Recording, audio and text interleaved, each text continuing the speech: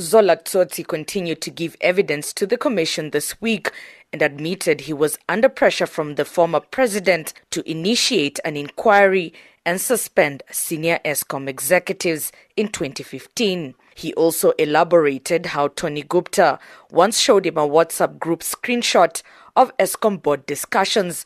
He told the commission he took this as a threat. Tsotsi, who was not part of the board WhatsApp group, says he was shocked that Tony Gupta had information on such sensitive meetings.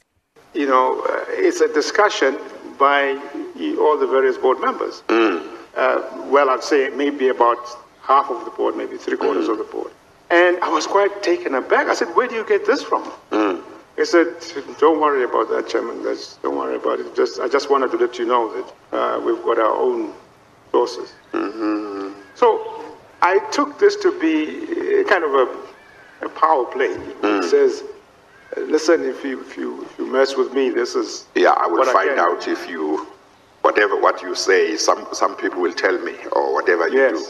The former Eskom boss also elaborated on what he thought of the relationship of former Minister Lynn Brown and the Gupta family. He said it was clear that the former minister was working under the influence of the Gupta brothers. Tsotsi says the minister made sure names of various committees of the Eskom board in December 2014 were in accordance to her wishes. The names were proposed by Gupta-linked business associate Salim Essa and emailed to Tsotsi. The board chair had earlier sent a different set of names which were rejected by Brown. At that point in time, which was very early in the new board's term, I mean, it was probably about a week and a half or so after the board had been appointed. And I was very intrigued by the whole thing, and I couldn't quite put my finger on what was going on until I was then called by the minister to this meeting where I saw Tony Gupta and Salim Issa. Then I said to myself, well, clearly the minister is operating under the, if you like, the persuasion of these people. Tsotsi says he found himself standing alone as he defended the mess at Eskom after the suspension of the 3 senior executives. He says he had a teleconference meeting with more than 52 international investors who wanted to know what was happening at the power utility. They also wanted answers on why the financial director had been suspended.